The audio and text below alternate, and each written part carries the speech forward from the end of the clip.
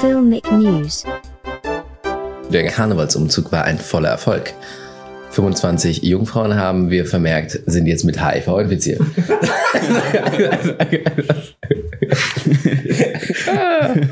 Gut, wo anfangen eigentlich? Ja, lass uns über das Schöne und das Gute reden und über Film und Philosophie. Ja, dann starten wir die Aufnahme. Die läuft schon. Ach so.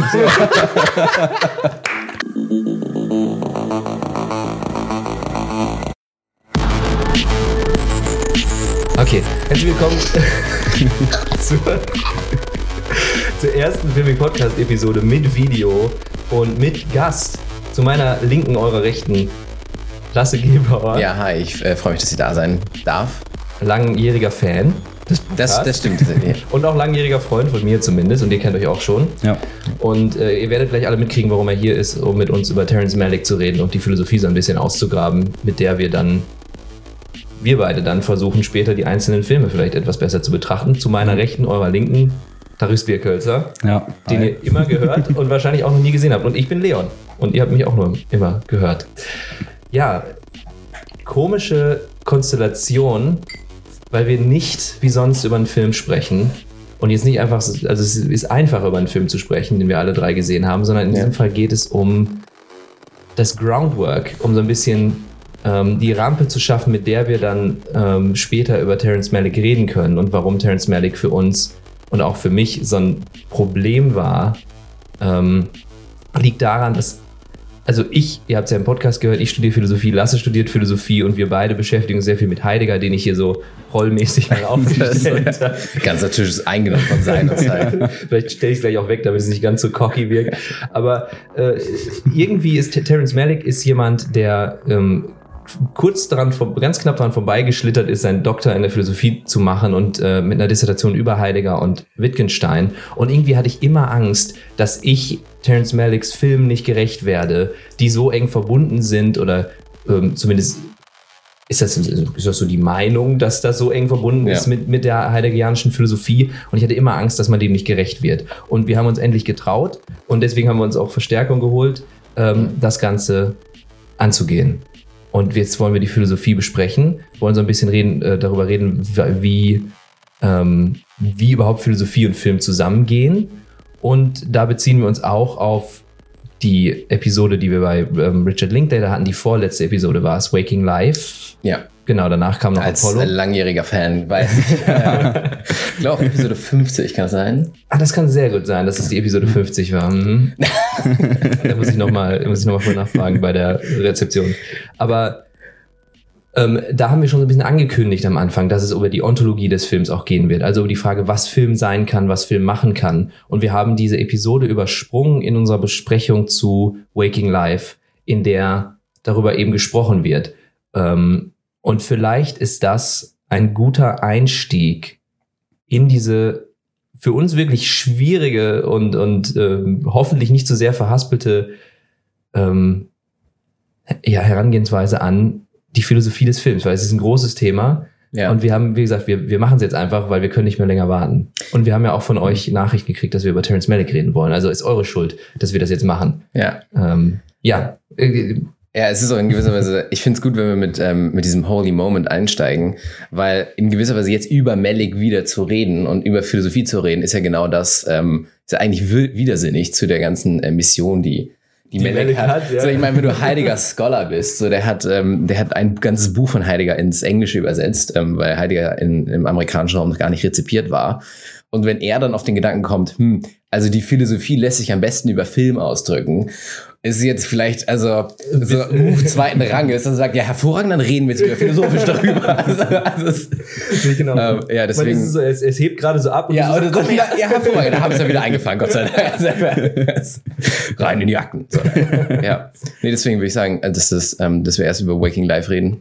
Ja. Und euren Impressionen in erster Linie da. Und dann können wir versuchen, uns seicht zu Malick herüberzuschwingen, genau. Malick wird wahrscheinlich auch gar nicht so zentrales Thema sein als die Philosophie, die uns ermöglicht, dann über Terrence Malick zu reden in den späteren Filmen. Das nur so mal aber wer weiß. Ich meine, wir sind offen für alles in diesem Podcast. Ja, The Holy Moment. Es geht, ich fand es, als ich das gesehen habe, tatsächlich unfassbar ergiebig, dass dort über Film zu reden als dieses sehr offensichtliche, total realistische. Das ist ja erstmal vielleicht der einfachste Zugang zu der Frage, was Film ist. Und dann sagt man, naja, Film ist, so fängt dieser Holy Moment an, nicht einfach nur eine Geschichte. Weil ich kann jetzt eine Geschichte erzählen, auch ein Märchen, keine Ahnung, und das ist der Wolf läuft da lang und Rotkäppchen läuft da lang und ich kann mir die alle vorstellen und das ist wunderschön und da passieren verschiedene Plotpunkte und das ist eine Geschichte. Und es wurde viel so gemacht, dass dann einfach solche Geschichten dann auch auf Film umgesetzt wurden. Aber das ist ja nicht das, was Film ist, weil offensichtlich funktioniert Geschichte auch in anderen Medien gut. Und dass man dann sagt, Film hat dieses seltsame Ding, dass man zum Beispiel genau ein bestimmtes Rotkäppchen zeigt. Die hat und nicht nur irgendwie dieses eine Rotkäppchen, sondern du siehst ja genau, was für Haare die hat, welche Textur die rote Kappe hat, in welchem Wald sie sich bewegt. Jeder einzelne Shot ist ja komplett ausgefüllt mit real existierenden Dingen. Da ist ja, man könnte sagen, für die Vorstellungskraft relativ wenig da. Und was ist dann die Kunst und in Film, was macht dann Film, anstatt einfach nur zu sagen, ja, guck mal, da ist es, so ist es. Und das finde ich einen guten Einstieg, der, glaube ich, relativ intuitiv ist, um dann so tief über die Sachen zu reden, wie es dieser Holy Moment Abschnitt tut. Seht ihr das ähnlich? Ja. Okay, ja. Gut. Ich weiß nicht, ob ich da jetzt schon an euch abgeben soll. Ich könnte jetzt auch ranten und versuchen, das irgendwie nochmal direkt zusammenzukriegen. Also, wenn du in dein eigenes Unheil laufen möchtest, halte ich dich da nicht auf. Nein, aber ich finde, sagen wir mal, fangen wir damit an, weil das ist ja, damit kommt man gut rein in das ganze Problem der Sache, wenn man über die Ontologie des Films, also was ist Film, und auch über diese heideggerianischen Sachen reden möchte, mit Sein und Zeit, dass man sagt, ja, guck mal, da sind einfach reale Dinge. Und jetzt gucken wir uns die im Film an. Ja. Was jetzt? Was bedeutet das? Auf so einem ganz basalen Grund. Ja, der Unterschied ist vielleicht so ein bisschen, also das ist im Wesentlichen ein großer Teil von Stanley Cavells Arbeit. Das liegt dann auch hier. aber halt flach und modest. So. Du kannst ja aufstellen, wenn du möchtest. Ich weiß nicht, ob das gut steht mit dem. Ja. Ich weiß nicht, ob es da gut steht. Nein, aber dass man, der halt auch auf Bazin, also Basin? der halt auf diesen französischen Filmtheoretiker und Filmkritiker Referenz nimmt, indem halt in Waking Life, die Szene orientiert sich ja entlang von dieser Realismusvorstellung von Bazin. Und da setzt halt Stanley Cavell an und entwickelt den Gedanken halt weiter und dann in Bezug auf Terrence Malick und insbesondere dann Heidegger.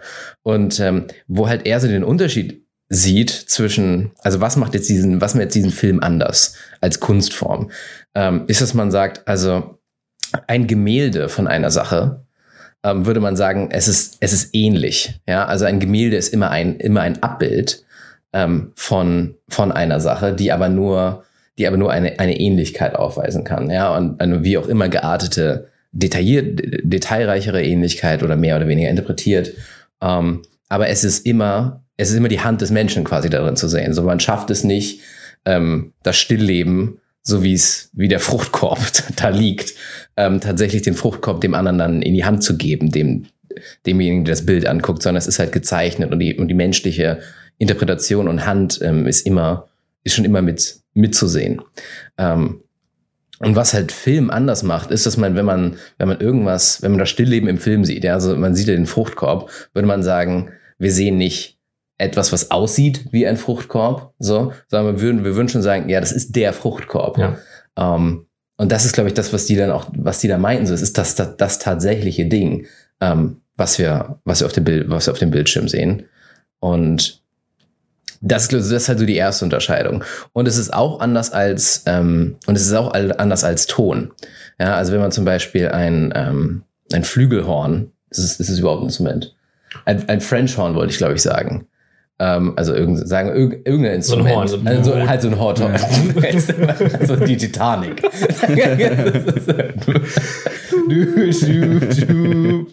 Ist ja auch irrelevant, ne? Ist auch irrelevant. Aber wenn man angenommen, man hat irgendwie irgendein Instrument, und das spielt halt ein Stück, und dann würde man das mit dem Mikrofon aufzeichnen und dann würde man das wieder abspielen, dann würde jeder sagen, ich höre das Horn. Ja. Und was man damit eigentlich meint, ist, man hört, wie das Horn spielt. Also wir haben es tatsächlich geschafft, den tatsächlichen Ton von dem Horn halt zu reproduzieren. Der wurde quasi einfach nur weitergegeben und ontologisch ist das Gleiche und wenn das also quasi das gleiche Seiende, weil die gleiche Performance kann wieder und wieder abgespielt werden und es ist immer wieder das gleiche Horn. Und wenn das Equipment gut genug ist, dann ist es auch empirisch das Gleiche. Ja, also dann ist es tatsächlich die genaue Tonhöhe, also die genaue Frequenz. Noch viel schlimmer, viel krasser bei elektrischen Klängen. Also sagen wir mal, du hast eine E-Gitarre, die ja auch, also es ist ja so ein bisschen Mischung aus Akustik, da schwingt ja wirklich was. Aber wenn du das irgendwie aufzeichnest, dann hast du ja, die E-Gitarre klingt so nicht, ohne die Verstärkung, ohne die Membran, die schwingt. Und die genau gleiche Schwingung der Membran kriegst du dir in jedes Wohnzimmer gezogen. Das ist vielleicht nochmal genauer als zum Beispiel bei so einem Horn, weil am Ende hast du das Horn schwingt für sich. Genau. Du brauchst nicht noch die Membran des Lautsprechers. Also da gibt es, vielleicht könnte man dann sagen, oh ja, da weiß ich nicht, ob das wirklich das Gleiche ist. Aber eben, um den Punkt nur klarer zu machen. Richtig. Ja. Aber Film ist nochmal anders. Weil bei Film ist ja nicht, obgleich ich sagen würde, das ist die Fruchtschale, die ich gefilmt habe. Mir gefällt nicht, dass ich das Beispiel Fruchtschale genommen habe. Warum? Bei meiner Oma hing immer so ein Stillleben und ich werde immer zurücktransportiert zu meiner Oma. Also, gut, dann weil man würde zwar sagen, das ist die Fruchtschale, aber wir haben ja nicht wirklich die Fruchtschale im Kinoraum. Wohingegen die Aufzeichnung des Horns wäre dann das Horn, was dann da ist. Es ist irrelevant, ob da gerade jemand tatsächlich das Horn spielt oder ob es einfach nur abgespielt wird. Und das heißt, Film scheint wirklich anders, also alleine zu stehen, im Gegensatz zu all diesen anderen Kunstformen. Ja. Gemälde einerseits und Audio und Audio nochmal andererseits.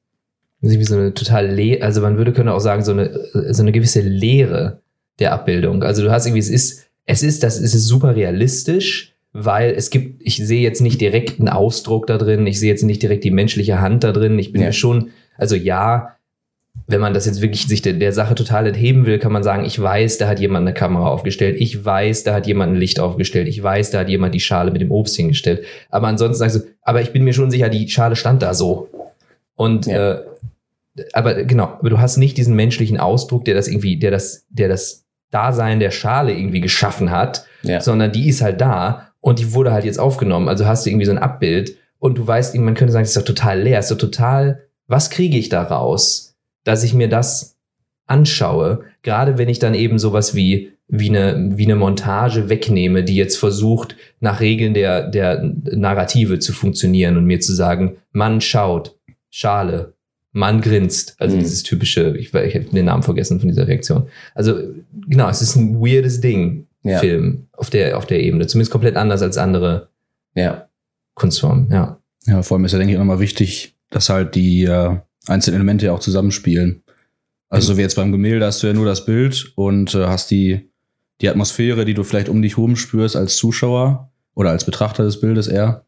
Aber beim Film, so wie jetzt eben mit dem Ton, kann der Ton ja auch das Bild auf die Schale nochmal komplett verändern. Also, das stimmt, und verschiedene Stimmungen hervorrufen. Aber vielleicht noch wichtiger ist ja eben, dass du das alles zusammen kriegst. Ja. Also das würde mich auch interessieren, ob sich, das greift jetzt ein bisschen vor, aber ob sich die Ontologie des Films wandeln würde, also wenn wir über Stummfilm reden würden. Aber wahrscheinlich nicht.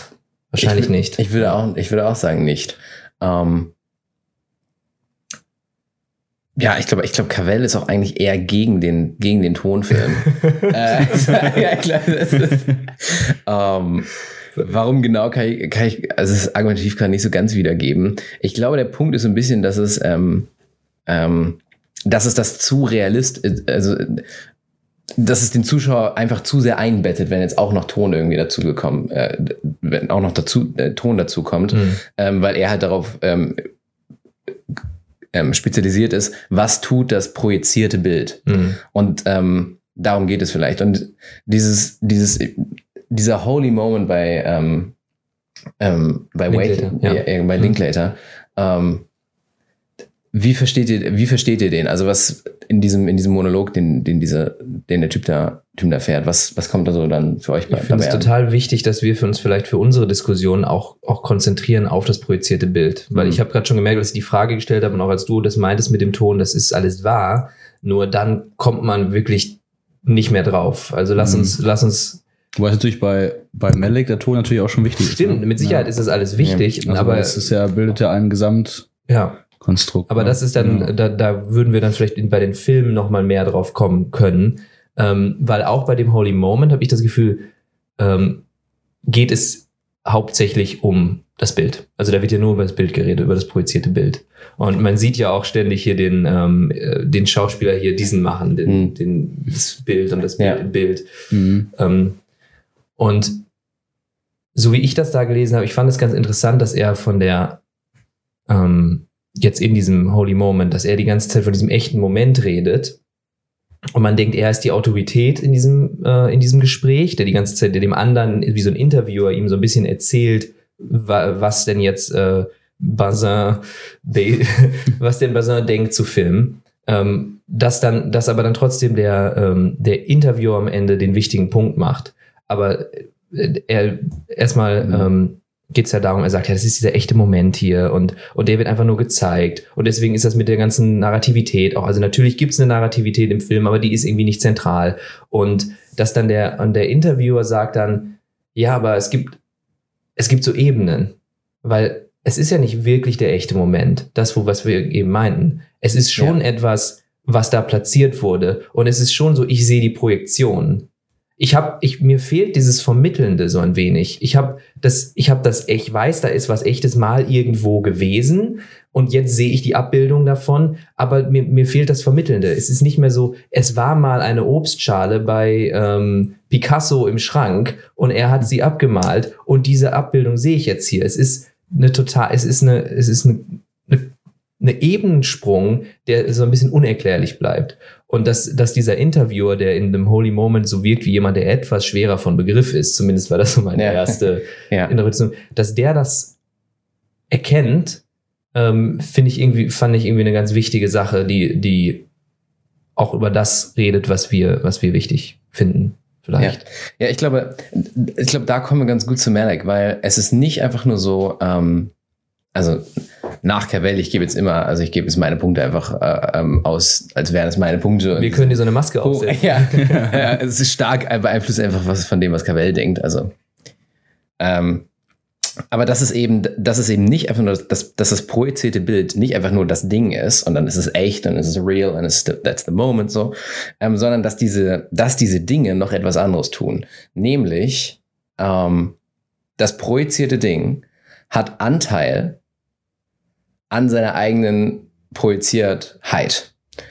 Inwiefern, als dass es einerseits uns gegenwärtig ist, also uns, die wir den Film schauen, weswegen die dann meinen, it's a real thing. Also es ist tatsächlich, es ist uns gegenwärtig, aber gleichzeitig magisch, wie auch immer, weiß der Film, noch nicht mal mehr weiß der Film, sondern weiß das projizierte Bild, dass es gleichermaßen abwesend ist von dem Ort, wo es ursprünglich war.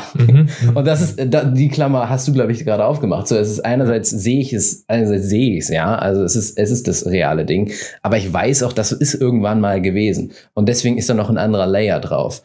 Und ich glaube, das ist wichtig, dass wir so über das projizierte Bild zu reden, dass es einerseits ist es uns tatsächlich gegenwärtig und andererseits zeigt es uns auf, aktiv, dass es abwesend ist und zeigt auf seine eigene Abwesenheit von der Originallocation, wo es hergenommen wurde. Ja. Und jetzt die große Frage, was tut das? Was tut Film dann mit uns, wenn es sich tatsächlich so verhält? Also wenn es diese Selbstmanifestation in Cavell das. Ja, also das Bild kann auf einmal mehr. Das Bild manifestiert selber seine eigene Präsenz und seine eigene Abwesenheit gleichermaßen. Und ohne sich anzuhängen an dieses ich bin ein menschlicher Ausdruck und so weiter. Ja. Genau. Und ich weiß nicht, machen wir das hier? Weil wir haben ja genügend drüber geredet. Ich würde sagen, wir schneiden jetzt die gesamte Lesung ein und dann wisst ihr es ja. Stanley Cavell schreibt, "It concerns Terrence Malick's Days of Heaven. I assume that anyone who has taken interest in the film wishes to understand what its extremities of beauty are in service of, and not just its extremities, but its successions of beauty. Whatever its subject will be understood to be, no one could have undertaken to explore it without the confidence that his or her capacity for extracting beauty from nature and from the photographic projection or displacement of nature is inexhaustible. Which is of course a confidence at the same time in nature's and in film's capacities to provide it." With it he means beauty. This ranging of confidence is itself exhilarating and must somehow be part of the subject of the film. Shall we try expressing the subject as one in which the works and the emotions and the entanglements of human beings are at every moment reduced to insignificance by the casual rounds of earth and sky? I think the film does indeed contain a metaphysical vision of the world, but I think one feels that one has never quite seen the scene of human existence quite realized this way on film before. The particular mode of beauty of these images somehow invokes a formal radiance which strikes me as a realization of some sentences from Heidegger's What is Called Thinking. Now this is the Heidegger quote in English. When we say being with a capital B, it means being of beings. When we say beings, it means beings in respect of being with a capital B. The duality is always a prior datum, for Parmenides as much as for Plato, Kant as much as Nietzsche. An interpretation decisive for Western thought is that given by Plato. Plato means to say beings and being are in different places. Particular beings and being are differently located. According to Plato, the idea constitutes the being of a being, the Platonic idea. The idea is the phase whereby a given something shows its form, looks at us, and thus appears, for instance, as this table. In this form, the thing looks at us. Now, Plato designates the relation of a given being to its idea as participation. So the Platonic idea, the ideal form, somehow participates, gives being to the particular being, but it's in a different place. So it shines through the particular being, shines the being, the Platonic form. It participates in it. The first service man can render is to give thought to the being of beings. The word being says presence of what is present.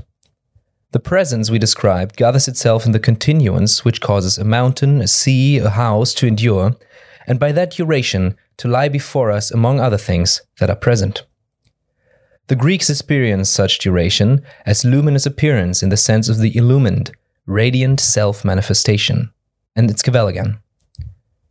I do not wish to hide the knowledge that years ago Malick translated Heidegger's The Essence of Reasons for the Northwestern University Studies in Phenomenology and Existential Philosophy.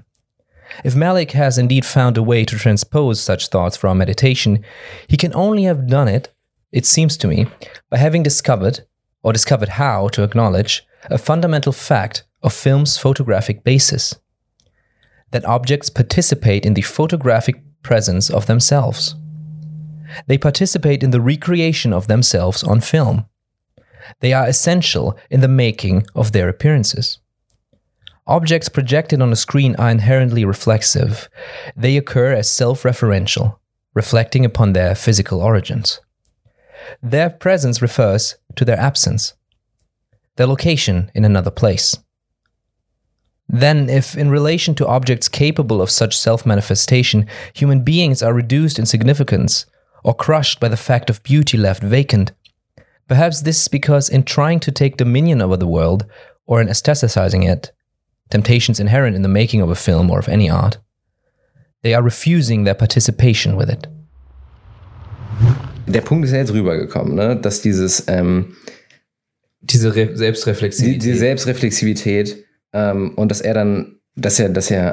Cavell schreibt, dass wir halt von Malicks Schönheit erschlagen werden. Das ist, glaube ich, der Punkt, über den ich jetzt ganz gerne reden würde, weil das ist ja das, was Days of Heaven sagt, ne? Also dass diese Extremities of Beauty und dann dass die uns halt erschlagen, ne? Also dass es reduced to insignificance by the casual rounds of the earth and sky.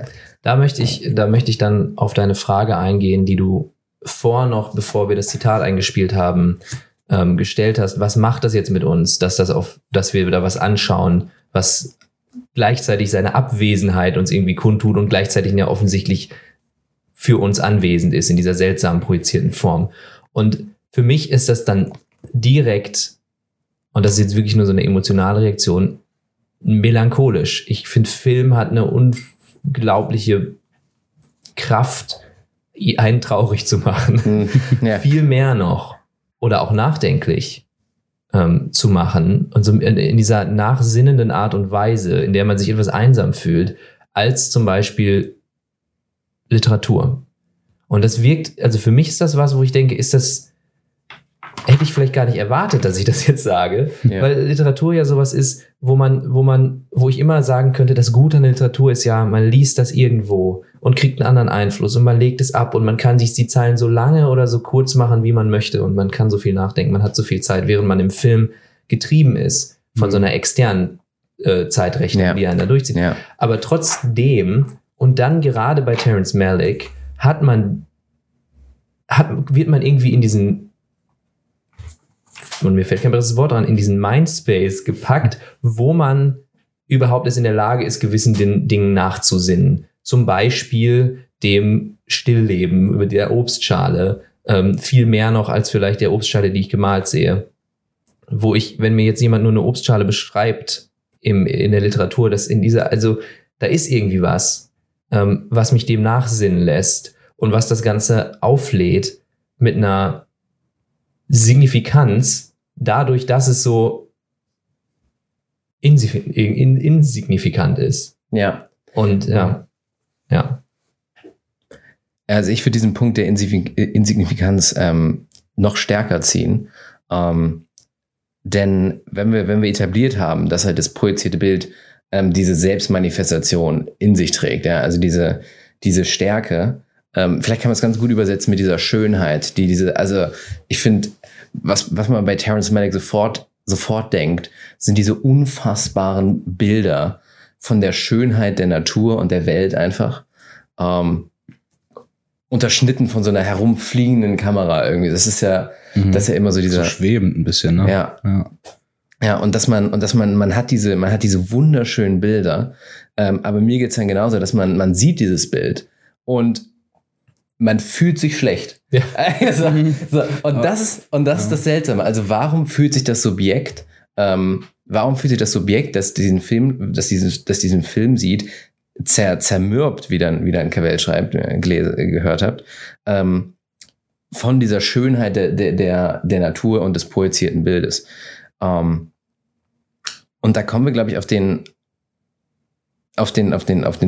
Punkt, der eingeschlossen ist in dieser Figur des anwesenden und abwesenden Dings, nämlich, dass was abwesend ist von der Welt, ich bin.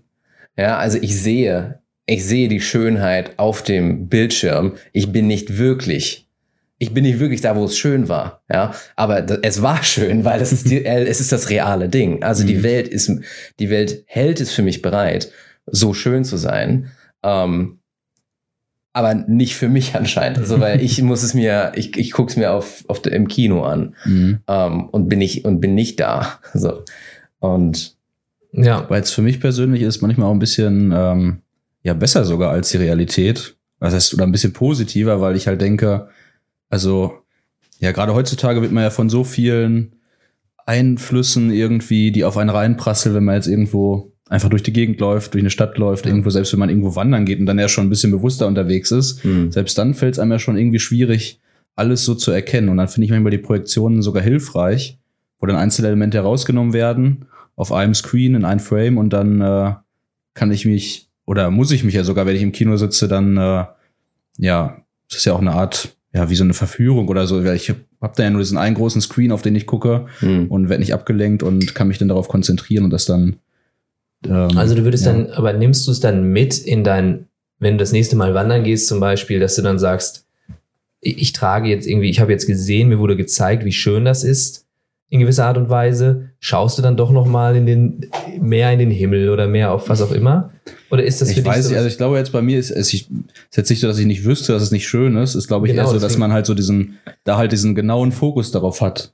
Ja. So wie jetzt bei Malick, da ist dann nur eine einzige Pflanze oder ein einziges Tier und das schaue ich dann nur an und die Bilder sind ja teilweise auch relativ lang gehalten, über ein paar Sekunden und dann so einmal den Fokus darauf.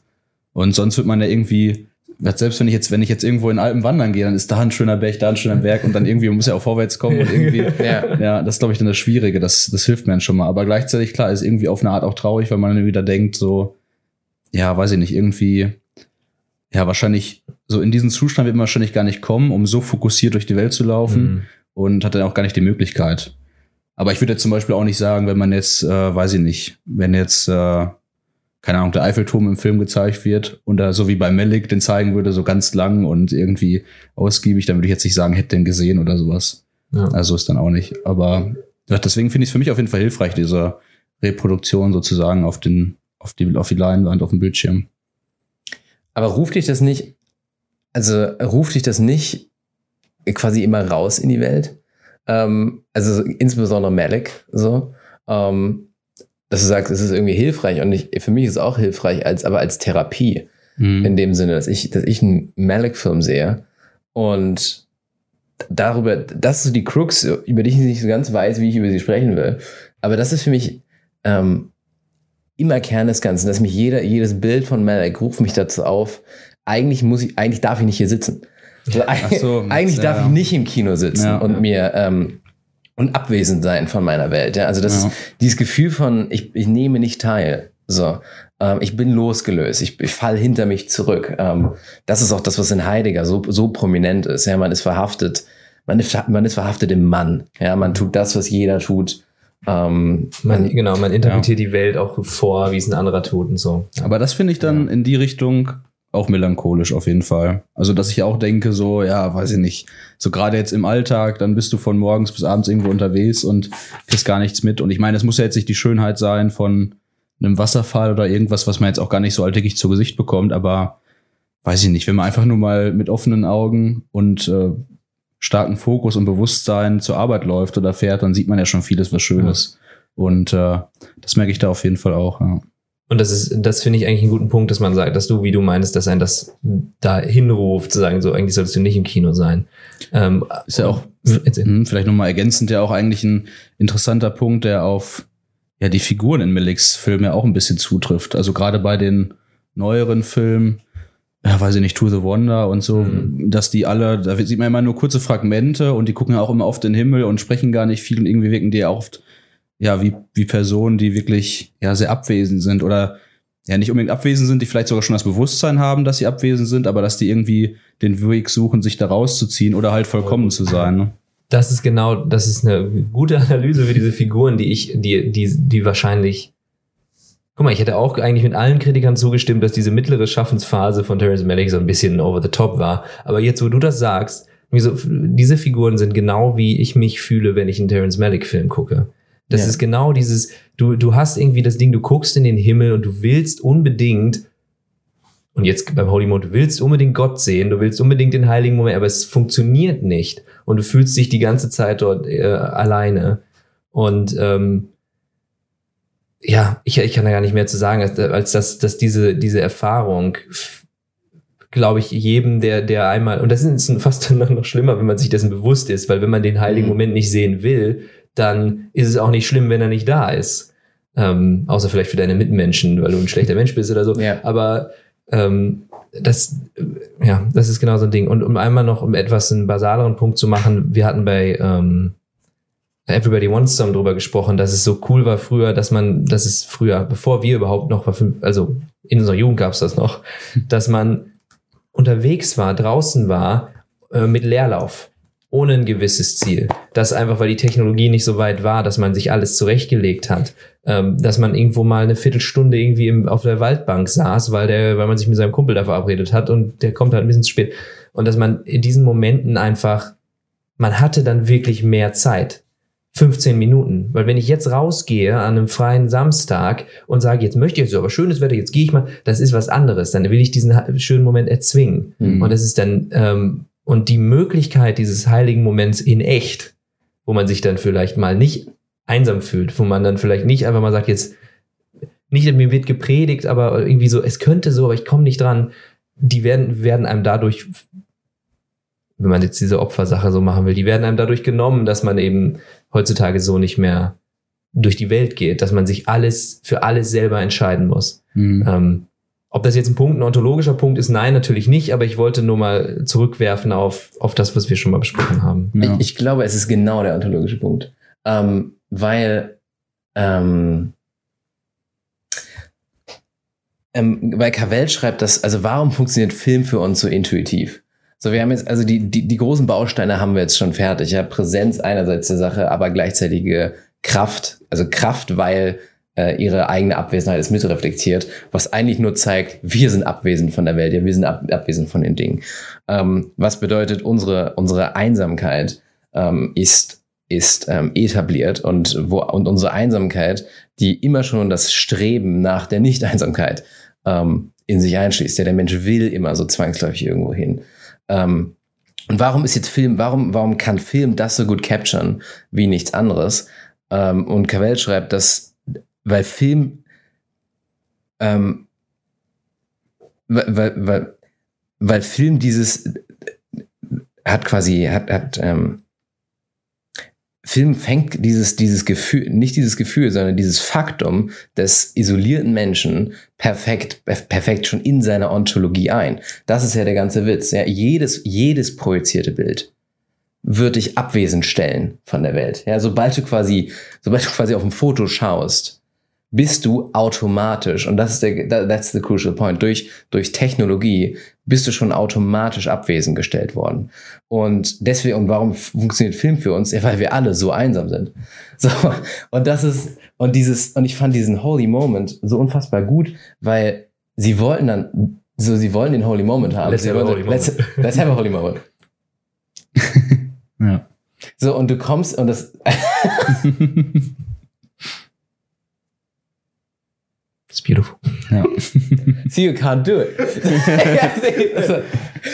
Erstmal wieder brechen. Ja, nein, aber das ist ja auch das, was der meinte. So, there are irgendwie layers. Also man kann es nicht, wenn man es so erzwingen will, dann was will man schaffen? So, man will die Welt, warum funktioniert Film für uns so gut? Erstens, weil es unsere Position als dieses isolierte Individuum perfekt einfängt. Und zweitens, weil es unsere größte Fantasie direkt wahr macht. Nämlich, ich kann die Welt sehen, und zwar die gesamte Welt. Ja? Also ich bin endlich in der Position, wo ich die gesamte Welt sehe. Wenn Malik dann irgendwie durchs All schwebt und so weiter, und ich sehe die Entstehung von The Voyage of Time, ja, ich sehe die Entstehung des Universums und ich sehe den Zerfall des Universums. Und ich habe die ganze Welt gesehen, aber das ist ein perverser Wunsch, weil das ist der Wunsch im Wesentlichen nach Unsichtbarkeit. Ja? Ich sehe die Welt, aber die Welt kann mich nicht sehen. Ja. Um einen Gedanken noch zu Ende zu machen, das finde ich auch eine unfassbar gute Beobachtung bei Cavell, dass er sagt, die Leinwand, ja, ist nicht wie die Leinwand beim Bild. Ja, es dient nicht der Grundlage, sondern im Englischen funktioniert es besser, der Screen. Ja, ist nicht dazu da, um irgendwie das Bild zu supporten, sondern was der Screen ontologisch macht, ist, uns zu screenen von der Welt. Ja, also es ist quasi, die Welt ist da draußen und ich ziehe mir den Umhang der Unsichtbarkeit, also das Harry Potter Ding oder diesen platonischen Ring, der dann unsichtbar macht, ja, ziehe ich mir über, wenn ich den Film gucke, weil mich der Screen screent von der Welt. Und dann kann ich endlich meiner Fantasie und meiner Perversion nachgehen, nämlich die Welt zu sehen, so wie sie ist, aber auf einer furchtbaren Kost, weil ich dann so werde wie Gott. Ja. Und wenn ich Gott suche und zwangsläufig und ihn versuchen will einzufangen, dann will ich Proof of God. Und das ist durch die gesamte Theologie, ist es immer ein schlechtes Zeichen, wenn du Beweis haben musst für Gott, um an Gott glauben zu können. So. Weil du ihn dir dann eigentlich unterjochst. Also, Genau. ja. Was ich vielleicht noch interessant finde, also um nochmal kurz auf so persönliches Empfinden zurückzukommen, was du gerade meintest, diese Fantasie, dass man die Welt komplett sieht und so weiter. Und das fuckt mich schon mal öfters ab. Also jetzt nicht nur bei Filmen, manchmal auch irgendwie bei irgendwelchen Games oder kann ja sogar bei einem Roman sein, dass ich halt denke, wenn das ein Stoff ist, der mich so sehr in den Bann zieht, dann will ich da alles von wissen. Und dann will ich komplett mich in die Welt hineinsaugen und, keine Ahnung, sehe alles und kriege jedes Detail mit und so weiter.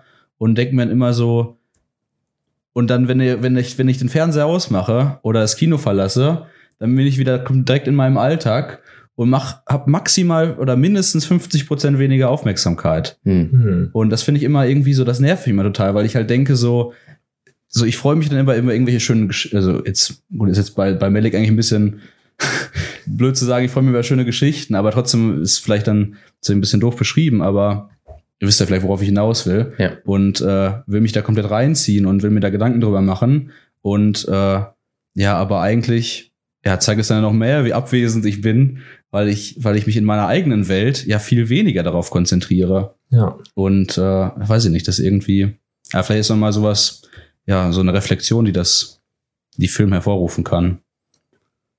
Ja. Ja. Geht's dir gut? Na klar, nee, ich meine nur, das ist manchmal so was, ne? Der Whisky-Bar ist da, es ist auch unglaublich heiß hier, muss man sagen. Nee, aber ist ja manchmal wirklich so, dann sieht man das und denkt sich so, wie cool das ist und wie gesagt, zum Beispiel bei GameCity ist auch mal bei Red Dead Redemption 2. Oh ja, haben sich zwei gefunden auf jeden Fall. Und dann guckst du dir alles an und ich denke mir so, Alter, weil ich gehe nicht hier 500 Meter in den Wald und guck mir an und denke mir so, wie geil das ist. Ja, aber warum machst du das nicht? Warum bist du so dumm? Genau, da guckst du es an, wie toll diese Bäume aussehen. Ja, und das ist nur produziert oder reproduziert auf dem Bildschirm. Ja. Und bei Games ist es ja noch mal ein bisschen anders, weil dann ist es ja auch wieder kreiert, aber trotzdem. Ja. Aber findet ihr nicht auch, dass Malik es schafft, wenn man jetzt diese Ontologie kauft, die wir entwickelt haben, was so ohne Argument, das ist schwierig. Ich hoffe, 15 Meilen in so eine philosophische Position hinein. Aber wenn man das alles so kauft, dann finde ich nicht, dass Malik einfach nur da stehen bleibt. Weil das ist ja quasi, dann ist ja Film in gewisser Weise, ich will nicht sagen pervers, aber schon so ein bisschen... Schon so eine Geißelung irgendwie. Ja, halt eine Geißelung, weil warum soll es, also wenn du das Problem kennst, so angenommen, du bist Malik und ich meine, seine Filme kreisen immer um Religiosität herum. Also mehrfach explizit. Der nächste Film geht ja, glaube ich, über die Geschichte Jesu und so. Ja, so das ist bestätigt, aber... Ja, die Passion. Und jetzt, für mich wäre jetzt wichtig, darüber nachzudenken, was kann Malik als Filmemacher, der es schafft, einerseits diese Natur von Film anzuerkennen und trotzdem Filme zu machen, die nicht böse sind. So, weil, wenn er sagt, Film macht die Leute abwesend, sollten sie lieber mit ihrer Familie sein. Es geht immer um Familien. Du siehst ständig Kinder in Maliks Film. So, warum erstens zeige ich Leuten einen Film, wo sie dann auf meinen Film gucken müssen und nicht mit dem Kind spielen. Und zweitens, warum zum Fick mache ich nicht was mit meinem eigenen Kind? Was man bei ihm dann ja auch denkt. Ja, richtig, warum verbringe ich 5 Jahre in der Post-Production? Ja, wenn ich weiß, dass das eigentliche Ding da woanders ist. Das stimmt. Ja. Und das ist eine sehr gute Frage, die sich, mit der man sich irgendwie auseinandersetzen muss. Außer man will ihn aber erzähl du. Ich wollte nur sagen, trifft das ja nicht so auf Kunst im Allgemeinen ein Stück weit zu? Weil es ja oft irgendwie die Aufgabe hat, irgendwas zu vermitteln. Und dann könnte man ja, glaube ich, bei vielen Dingen auch ein bisschen sagen, ist es dann nicht vielleicht, vielleicht ist das fast so eine Art Opferbereitschaft, die man haben muss, um das, ist jetzt ein bisschen, ich verstehe, ein bisschen überhöht, aber ja. Dass man dann sagt, so, ich habe es begriffen und ich opfer mich jetzt auf, um es euch zu geben. Ja. Und das aber ich glaube jetzt bei Malik, das jetzt auch nicht unbedingt, dass es jetzt so eben darum geht, hier zu zeigen. Weil das wäre für mich auch zu sehr irgendwie der Prediger oder der menschliche Ausdruck, so im Sinne von, ich habe diesen einen Satz zu sagen, den ihr verstehen müsst. Ja. Ich glaube, es ist was dabei, in diesem Moment zu sein, der Reflexion, für die einen, wo wir meinten, das ist melancholisch vielleicht, wo du meinst, im Moment ist das für dich noch schön und du reflektierst dann nachher drauf, wo wir beide meinten, das ist schon während des Films, denke ich, wunderschön, ich fühle mich schlecht. Dass dieses Raum geben durchaus was ist, was jetzt schwierig, das philosophisch sinnvoll zu packen, aber was einen Wert hat oder einen Nutzen hat, der eine Funktion erfüllt. Und ich mag nicht Funktionalist oder Utilitarist sein, deswegen ist es so schwierig, aber was einen Wert hat, der darüber hinausgeht, das einfach nur auszusprechen. Einfach eine Reflexion zu ermöglichen, die wirklich auch ermöglicht werden muss, die nicht von alleine kommt. Und ob das jetzt ob das jetzt was ist, wo er sagt, ich gebe euch das, oder ob das was auch ist, wo er im Prozess, weil man weiß ja bei Terrence Malick, der Prozess des Filmemachens ist ein sehr langwieriger, intuitiver, er denkt sich das nicht vorher aus. Und ob er dann nicht auch noch sagt, das ist auch für mich was, ich meditiere dem Sein und der Welt und Gott hinterher, und das mache ich über Film. Und dann ist das, was ich da mache, ist nicht in dem Sinne ein Produkt, was ich euch darbiete, sondern das ist meine Meditation, so ehrlich wie möglich. Und ich muss die machen, und die Möglichkeit gibt er dann anderen Leuten, die auch zu machen. Und ob das eher was ist, was dann auch in unsere Zeit passt. Ich meine, Film ist ja ein relativ junges Medium, was dann jetzt, ich habe letztens Pride and Prejudice gelesen, wie viel da, und das ist natürlich die Leisurely Class, die dann einfach nur rumläuft und ab und zu mal, aber die Mädels da, die gehen los mit einem Buch und die sind einfach den ganzen Tag irgendwie bei sich auf der Estate unterwegs und setzen sich unter ihren Lieblingsbaum und lesen und gucken und zählen die Blumen. Ja. So ein Leben existiert nicht mehr. Mr. Darcy. He was a wonderful brood. Wunderschön. Also, aber the most arrogant person I've ever met in my life. 6 pages later. I love him. I love him so much. I want his children.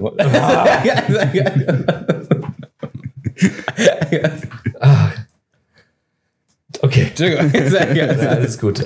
Aber was ich sagen will, ist, dieses Leben existiert so nicht mehr, und vielleicht die Notwendigkeit, die jetzt für uns, und wenn wir diesen ontologischen Punkt machen, dann klingt das immer so, als ob wir sagen, das ist so, das ist die Wahrheit des menschlichen Lebens schon immer gewesen, aber vielleicht nicht in dem Maße, sondern dass es tatsächlich sowas wie eine neuzeitliche Entwicklung ist, die es Film überhaupt erst möglich macht, und aber auch gleichzeitig nötig macht, diese für Leute in gewachsenen Zivilisationen diesen Freiraum zu haben zur Meditation solcher Themen und der Abwesenheit und dem Sein und all dem, was Heidegger schreibt, was man, was ja nur dann also das sollte sich ja jeder, also Heidegger kann man auch nicht lesen und hat dann irgendwas für sein Leben davon. Man muss Heidegger lesen und dann meditieren und mitnehmen in sein Leben und irgendwie versteht ihr, was ich meine? Dass es ein modernes Ding ist vielleicht. Ich glaube, ich bin ganz bei dir. Kannst du noch mehr konkretisieren oder kannst du es einfach nochmal anders sagen? Oder nochmal einfach sagen, komm, es gleich hinaus, was du mit eine Hilfestellung meinst, die Malick uns da gibt. Wenn ich den richtig verstanden habe. Also es ist ein bisschen so, es ist schwierig, das auseinanderzuhalten zwischen Terrence Malick will uns einfach was sagen und Terrence Malick gibt da eine Hilfestellung. Weil ich will das schon sagen, er will uns nicht einfach was sagen, sondern er schafft diesen Raum, dieser Meditation, also diese Abwesenheit zu spüren, dieser Melancholie nachzusinnen, und ob man jetzt dann auf das Sein der Dinge kommt und wie wir damit in Verbindung stehen und ob man dann über Gott nachdenkt oder nicht, einfach die Möglichkeit dieser Meditation, die gibt er, und das ist die Hilfestellung, die meisten oder fast jeder moderne Mensch vielleicht braucht, um überhaupt, nicht um zu leben, aber um diesen Dingen nachzusinnen. Weil es nicht mehr gang und gäbe ist, so einfach zu leben und so über die Dinge zu denken. Ich finde da auf jeden Fall Meditation ist ein guten Begriff für, also um vielleicht auch mal zu sagen, so jetzt, was wir eben meinten, das war ja immer auch ein persönlicher Bezug. Also wenn ich jetzt mich da mal schlecht fühle, heißt es ja nicht gleich, dass er will, dass ich mich schlecht fühle. Das ist ja nur erstmal das, was ich subjektiv empfinde mit dem, was ich gerade sehe. Und ich denke aber auch, dass, also es passt ja zum Beispiel auch zur schwebenden Kamera, dass die immer so gleitet und dann bleibt die mal irgendwo drauf und dann zieht sie wieder weg und manches ist länger gezeigt, manches ist kürzer. Also ich habe auch nicht das Gefühl, dass er irgendwie jetzt einem was aufzwingen will. Und deswegen, die Filme regen bei mir zumindest immer eher einfach viele Emotionen oder viele Sinne. Also es geht ja auch um so viel, also natürlich offensichtlich das Sehen, aber auch, meine Akustik spielt eine große Rolle bei ihm, aber auch wie viel zum Beispiel mit Fühlen. Also das fühle ich dann ja nicht selbst, aber das wird so sinnlich gezeigt im Film, dieses Fühlen. Und zum Beispiel in A New World, da tasten sich am Anfang ja auch teilweise ab mit den Ureinwohnern, die da wohnen, und die riechen sich und tasten sich, und man kann das selbst spüren als Zuschauer, und das für mich irgendwie auch vielleicht so eine meditative Wirkung irgendwie, weil das halt einen irgendwie sehr beruhigt. Und er dann aber gleichzeitig, das Interessante ist ja, dass er manchmal, was so die Natur zeigt, erstmal so wunderschön, man sieht so, wie schön die ist, dann gleichzeitig wird die Natur aber auch in ihrer Härte gezeigt, so wie in Voyage of Time auch, die dann wieder zerstört wird. Und dann teilweise so wie bei Thin Red Line, weiß ich nicht, der Krieg in der Umgebung, also es werden immer verschiedene Gefühle getriggert, und es wird nicht nur gezeigt, es ist irgendwie alles super schön, also so wie was mir auch manchmal ein bisschen so esoterisch wirken könnte, dass es jetzt irgendwie alles so toll ist, aber es wirkt auch nicht so düster, dass man jetzt da rausgeht und irgendwie weinen müsste oder so, weil man gar keinen Ausweg mehr findet. Und das finde ich irgendwie so spannend. Dann kommt dann noch die Spiritualität dazu, also wo man sich auch nochmal viel rausziehen kann. Das ist irgendwie, ja, ich könnte jetzt so platt sagen, für jeden was dabei, aber es irgendwie so fühlt sich das irgendwie immer an. Also, ja. Aber findet ihr nicht, dass Leading Question, aber findest du nicht, dass dass Malik nicht einfach nur den Raum schafft für Meditation, sondern dass der Film oder das Filmerlebnis von Malik mir tatsächlich über diese Schwelle hinweg hilft, also über diese Melancholie, Vereinsamung, Abwesenheit, wie auch immer man das jetzt greifen will. Aber also es ist jedenfalls mein Erleben so, dass ich durch den Film etwas verändert sich in mir, das mich aus dieser Position herauskickt. Also meinst du, dass du, so wie was wir eben schon mal sagten, dass du dann Bock hast, rauszugehen und dann mehr teilzunehmen, oder halt so während dem Film schon in dieser Atmosphäre, in der du dich befindest? Mein Erlebnis ist immer so, also ich würde ein bisschen gerne über Voyage of Time reden, sorry. Ich habe den vorhin gerade noch mal geschaut. Mein Erlebnis ist also das Bild wird umgeschnitten und dann ist es erstmal so ein Voyeurismus, so, weil ich gucke mir die Sache an. Und dann bleibt das Bild aber so ein bisschen stehen. Und dann es ist eine doppelte Bewegung, die ich dann immer mache. Dann über einfach nur die Ästhetisierung vom Einstiegskapitel, ja, wo ich einfach nur auf die Welt schaue und es irgendwie so schön ist. Quasi Unterhaltung, ne? Ein nettes Bild. Und dann geht es irgendwie nächstes nette Bild und geht weiter. Passiert irgendwas Spannendes. So. Da ästhetisiere ich ja die Welt und übergreife sie. Und das ist der erste Moment. Und dann bleibt das Bild ein bisschen stehen. Und dann fall ich auf mich zurück und merke, wie ich nicht anwesend bin. Und vielleicht ist das auch einfach nur nach Lektüre Cavell. Das so, also Kausalität will ich nicht herstellen, so, aber ich merke auf einmal, wie das Bild mir sagt, dass ich nicht bei ihm bin. Und dann ist der Move, und dann ist der dritte Schritt ist, dass ich jetzt von mir zu der anderen Person will. Was ganz seltsam ist. Was dann vor allem seltsam ist, wenn du über Voyage of Time redest und die andere Person ist eine Qualle. Richtig. Also, ja. Oder was auch immer für ein Wesen da gerade ist, oder auch noch nicht mal ein Wesen. Ich meine, ganz viel von diesen einfach nur toten Gesteins, also tot kann man jetzt schwierig sagen, aber ja, von irgendwelchen Gesteinsformationen. Ich hatte das, es gibt in diesem einen Film, also so ein Shot von so einem, ich weiß nicht, was das ist, irgendwas, was so wabbert. Aber es ist keine Qualle, ne? Es ist schon wie so ein Mantarochen oder so. Ja, irgendwie so ein Mantarochen, irgendwas, was so rumwabert und dann so einem Stein irgendwie isst oder so. Und die Kamera bleibt da einfach nur drauf. Und ich habe genau dieses Erlebnis. So erst irgendwie Voyeurismus und dann falle ich auf mich zurück. Und dann auf einmal will ich zu diesem Geschöpf. Und das Ding ist, die Kamera bleibt so und es hat das Auge auf der Seite. Und ich gucke nur in dieses Auge und auf einmal fühle ich, als würden wir uns zunicken. So, das ist immer die Erfahrung, die ich dann habe, so, dass ich so auf einmal so denke, Ich hatte diese Erfahrung, die Erfahrung hatte ich. Also, ich merke, dass wir zusammen sind gerade. Die Erfahrung hatte ich seltsamerweise bei Das verborgene Leben. Wo ich aber so ein bisschen auch fast schon, und es ist kein zynischer Film, aber ich habe so ein bisschen zynisch mit Gott gelacht. Also es war so ein bisschen so, weil es ist auch immer so, es kommt keine Antwort und so. Und dann diese schönen Landschaften einfach so. Und ich war da so content mit. Ich habe plötzlich gedacht, also wir haben ja viel darüber geredet, wie das dann ist, ob man wirklich jetzt für eine größere Ethik wirklich seine moralischen Obligationen zu seiner Familie wegwerfen sollte. Und das ist ein anderes Thema. Aber ich war zumindest mit dieser Welteinstellung so im Reinen, dass ich das Gefühl hatte, und das sagt man jetzt so, wenn man bequem, wobei es ein bisschen heiß, hier am Tisch sitze ich so, ja, bringt mich halt um. Ist doch so. Also ich bin da mit Gott cool und das ist ja eine gewisse Antwort, die man kriegt, wo man dann einfach nur steht, man starrt in diese Leere und plötzlich ist dann da was. Und du hast so das Gefühl so, okay.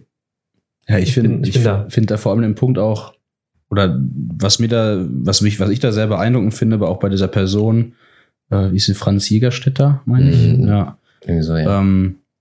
Dass er so, und ich glaube, Person, ne? Das ist vielleicht sogar auch noch das, wo vielleicht Malick mit seinen Filmen, oder was Malick mit seinen Filmen dem Zuschauer ermitteln will, oder dem bringen will, dass man so sehr zu sich selbst kommt und mit sich selbst so sehr im Reinen ist, dass man genau sowas einfach durchziehen kann. Gut, am Ende, also er hat ja schon auch ein paar Momente, wo der das schon noch reflektiert, was ja auch nicht unwichtig ist, dass man sich schon zwischendurch noch reflektiert, also wenn man mit sich im Reinen ist. Ja, aber das hat mich da auch beeindruckt. Ja. Vor allem ich habe immer das Gefühl, dass bei seinen Filmen auch, dass es was ist, was er einem geben will. Oder wo er zumindest selber nachsucht, weil man muss auch an dieser Stelle sagen, Terrence Malick ist in 3. Ehe verheiratet.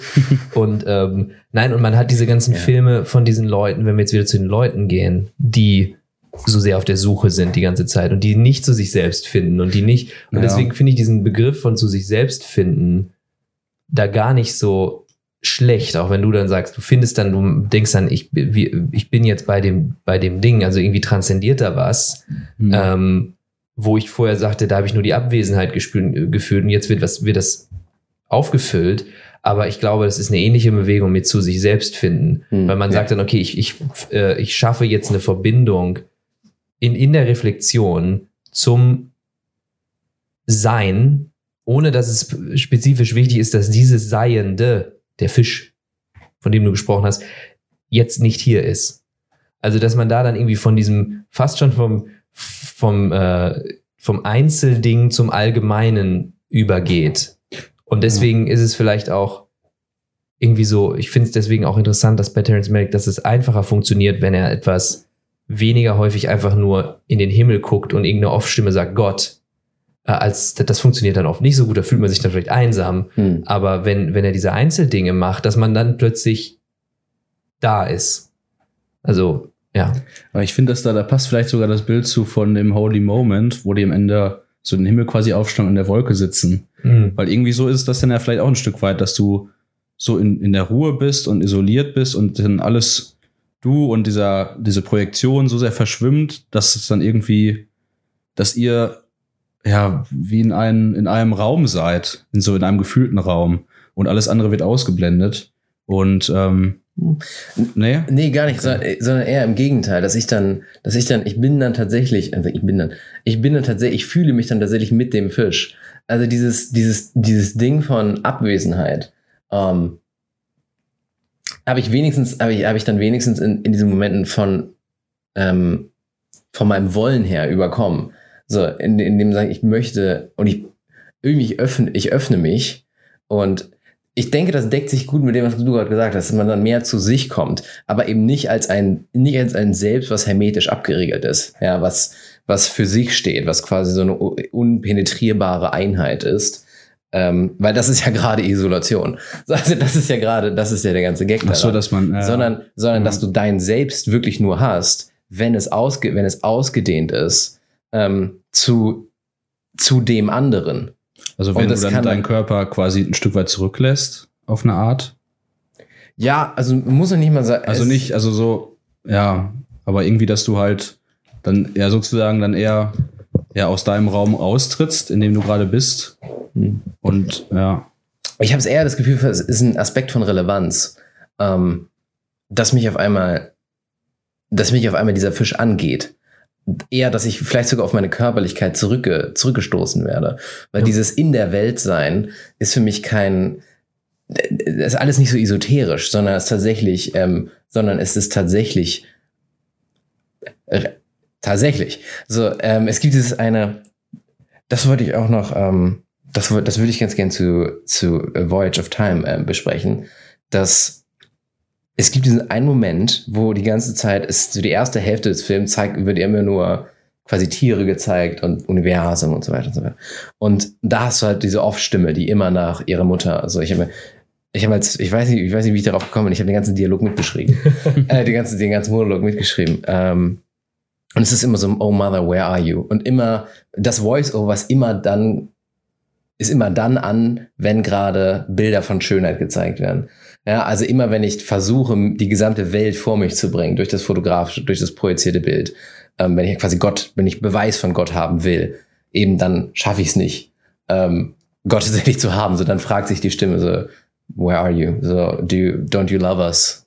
Are we just alone? Is it just an illusion? The soul und so weiter. Und das ist die erste Hälfte. Und dann hat es unfassbar smart gemacht, dass er auch dann wieder nur so einen Käfer zeigt. Und dann auf einmal kamen menschliche Hände. Menschliche Hände. Und ich habe aufgeschrieben, the shock of the human. Weil ich war unfassbar geschockt in dem Moment. Und ich weiß nicht so ganz wieso. Ich würde gerne weiter darüber nachdenken. Weil, was hat sich jetzt geändert? Und es waren vorher Menschen zu sehen, aber halt als so auf diesem Camcorder. Genau. Und das war eher, glaube ich, nochmal was anderes. So. Aber jetzt waren Menschen zu sehen. Und wieso war das jetzt was anderes? Das verstehe ich nicht so gern. Also da kann ich dir nichts zu sagen, weil ich dieses Gefühl nicht hatte. Ich sah für mich einfach so, ich wurde da tatsächlich sehr auch mitgenommen von diesem Moment. Aber ich will es nicht hijacken. Ich hatte aber auf der einen Seite das Gefühl, als wir gerade über dieses In der Welt sein, wo ihr beide euch geredet habt, dass das noch nicht ganz klar ist, ob man da vielleicht, wir finden da ja wieder rein in diesen Moment. Ja. Ob ich da vielleicht noch einmal klarstellen wollte, du meinst dieses zu sich selbst finden und wo du meinst, das Selbst löst sich in der Welt auf, dass wir das einmal kurz philosophisch geben. Weil das ist ein Griff auf den heideggerianischen Weltbegriff so ein wenig. Und dann hat man nicht das Ding von die Welt da draußen und ich, sondern die Welt konstituiert sich, also der Mensch ist in der Welt. Es gibt gar nicht irgendwie erst mich und dann versuche ich mir alles andere zu erklären, sondern es konstituiert sich so. Ich kann mich gar nicht denken, zum Beispiel ohne Kim und ohne euch beide. Und das ist jetzt vielleicht das Wichtige, wenn wir dann die Kurve zum Film kriegen, ohne all die Dinge, zwischen denen ich bin. Und zwar nicht als eigenes körperliches Ding, sondern ich in meiner kompletten Persönlichkeit. Das sind einfach keine losgelösten Entitäten. Und wenn ich jetzt, und wenn man dann diese Möglichkeit kriegt, aber trotz alledem fühlt man sich oft so. Und trotz alledem ist das vielleicht diese menschliche Kondition, weswegen ich meinte, ist das vielleicht ein modernes Phänomen, dass man sich mit Filmen da so auseinandersetzt. Dass man meint, man müsste sich ständig die Außenwelt erklären. Man müsste ständig sagen, wo kommt es her? Wo ist Gott? Was ist die Rechtfertigung für mein Leben? So, warum bin ich nicht da, wo ich sein will? Und wo will ich sein? Und das ist nicht eine Frage, die vielleicht immer schon gestellt wurde? Genau. Das ist eine große Frage. Das ist eine große Frage und ich will auch nicht sagen, die ist nicht immer schon gestellt worden, aber ich glaube, diese existenzielle Dimension, die so sehr an so einer Verlassenheit hängt, ich weiß nicht, ich kann es nicht sagen, das ist zu historisch. Wenn ich da jetzt eine Aussage treffe, ist die zu 100% falsch, aber es ist zumindest ein Gefühl, ein Sentiment, was ich äußern möchte. Ja. Und ob das dann so ist, wie auch immer. Aber dass ich es dann interessant finde, wenn du dann sagst, so jetzt okay, wenn man dann sagt, jetzt bin ich bei dem Fisch und das ist dann eben nicht so eine Isolation, es ist nicht so ich schließe alles ab und ich gehe in diesen Moment auf, sondern es ist, ich sehe jetzt irgendwie schafft es dieser Film, der mir eigentlich diese Abwesenheit klar macht, der mich eigentlich als isoliertes Ding sieht und ich gucke auf die Welt und ich will irgendwie dazu, aber ich komme nicht und plötzlich bin ich dann dabei, dann bin ich nicht bei der Welt des Films, sondern ich bin bei der Welt. Ja, Capital W. Capital W, großes W, Welt. Ja. Und wenn ich in der Welt sein bin, und das ist jetzt wie so Heidegger, ich hoffe, du, ne, dann bin ich dann auch bei mir. Und dann ist es wirklich eine Selbstfindung. Und da ist es dann, und das ist dann der Punkt, den ich dann machen wollte, mit diesem, der einzelne Fisch, es geht da nicht darum, dass ich den Fisch als für den Fisch, den er da ist, mit seinen spezifischen Eigenschaften oder was sehe, sondern ich erkenne einfach nur an, dass der ist. Und selbst durch diese Abwesenheit, und das ist das Perverse, weil er ja nicht da ist, nicht so da ist, stelle ich jetzt fest, aber was mich reinzieht, ist das Sein selber. Und wenn ich da eine Verbindung zu finde und wenn ich mich da dem öffne, dann komme ich zur Welt über diesen Film, mache also diesen Schritt, den Film eigentlich per se, also das, was Film eigentlich, wo wir die ganze Zeit machen, das kann Film nicht. Film zeigt einem, wie die Welt weg ist. Aber ne, dann plötzlich schaffe ich das, dahin zu kommen.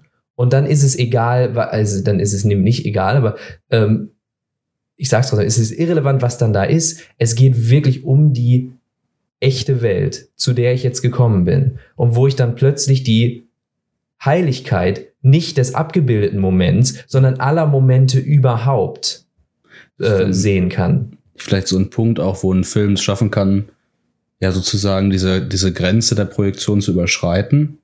Genau. Weil dann sozusagen nicht mehr, ja, das ist vielleicht auch ein bisschen das, was ich eben meinte, mit dem, dass man dann so verschmilzt oder es verschwimmt, dass es nicht mehr als Projektion wahrgenommen wird und dass es in dem Sinne dann einfach auch Teil deiner Welt wird. Ja. Also vielleicht schon, ich glaube, wir meinen das Gleiche. Es ist immer begrifflich bei sowas schwierig, da irgendwie zusammenzufinden. Ja. Deswegen habe ich ja diesen Background auch nicht. Für mich ist es ein bisschen mehr sowas wie, ja, was bei Meditation manchmal auch so ein Punkt ist. Und da geht es ja manchmal so darum, dieses sich zu isolieren und dann ganz tief bei sich selbst zu sein. Aber da geht es ja ein Stück weit manchmal ja auch wieder so um Welt und so weiter. Aber das ist ja ein interessanter Punkt, dass dann da ja wird so diese Grenze ja dann auch wird überschritten werden kann. Ja. Welche Grenze? Ja, diese filmische Grenze, diese Projektion, dass halt also natürlich ist trotzdem weiter eine Projektion, aber das ist vom Man glaubt eben, also du willst ja nicht sagen, plötzlich glaube ich, der Film ist real, sondern einfach nur so, das, was mir irgendwie in diesem Film gegeben wird, das löst sich auf in eine Relevanz und Signifikanz für alles andere. Und ich bin plötzlich, also ich verschmilze mit dem Film nicht im Sinne von zum Leidtragen der restlichen Welt, sondern ich integriere das irgendwie, so dieses Gefühl von.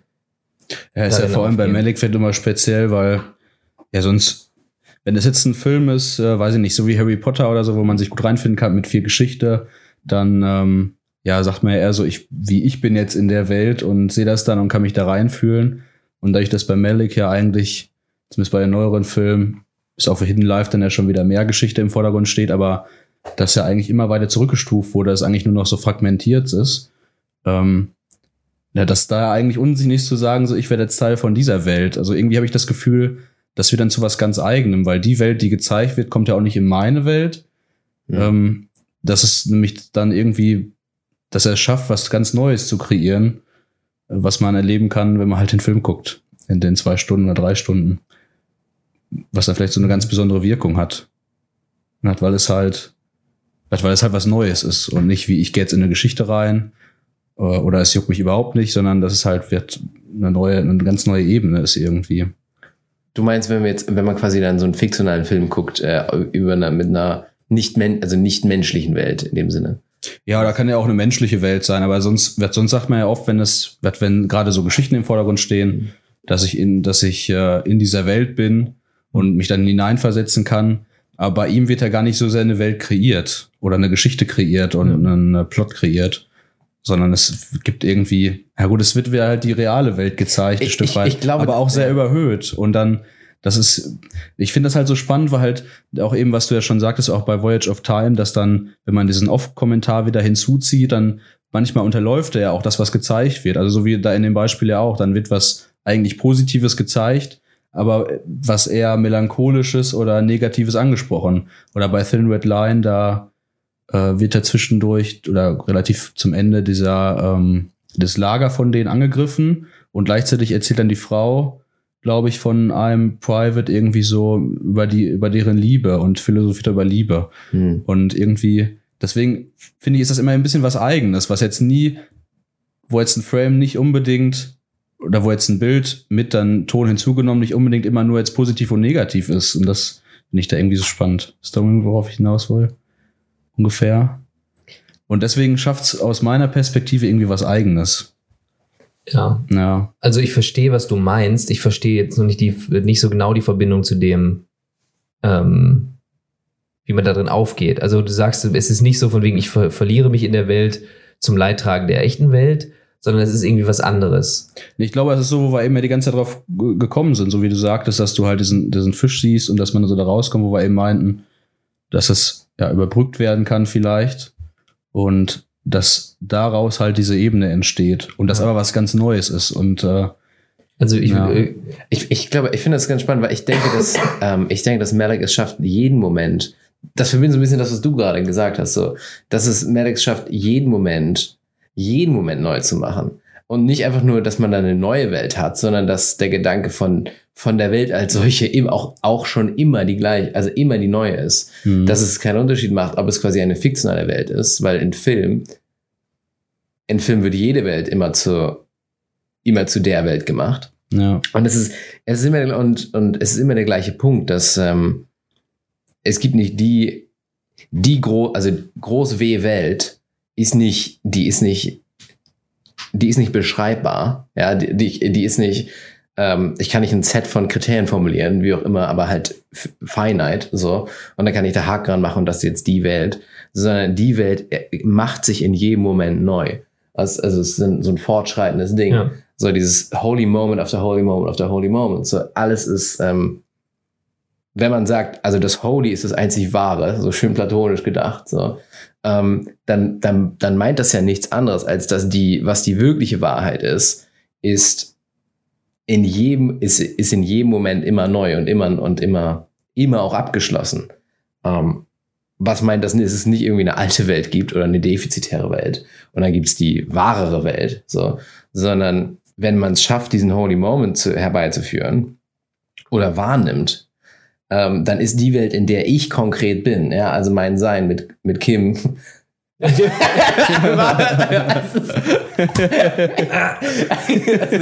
kommen gar nicht so nah an die Kamera, um das hier abzubrechen. Bare Knuckle Fight. Also, so, dann ist seine Freundin ist Sarah.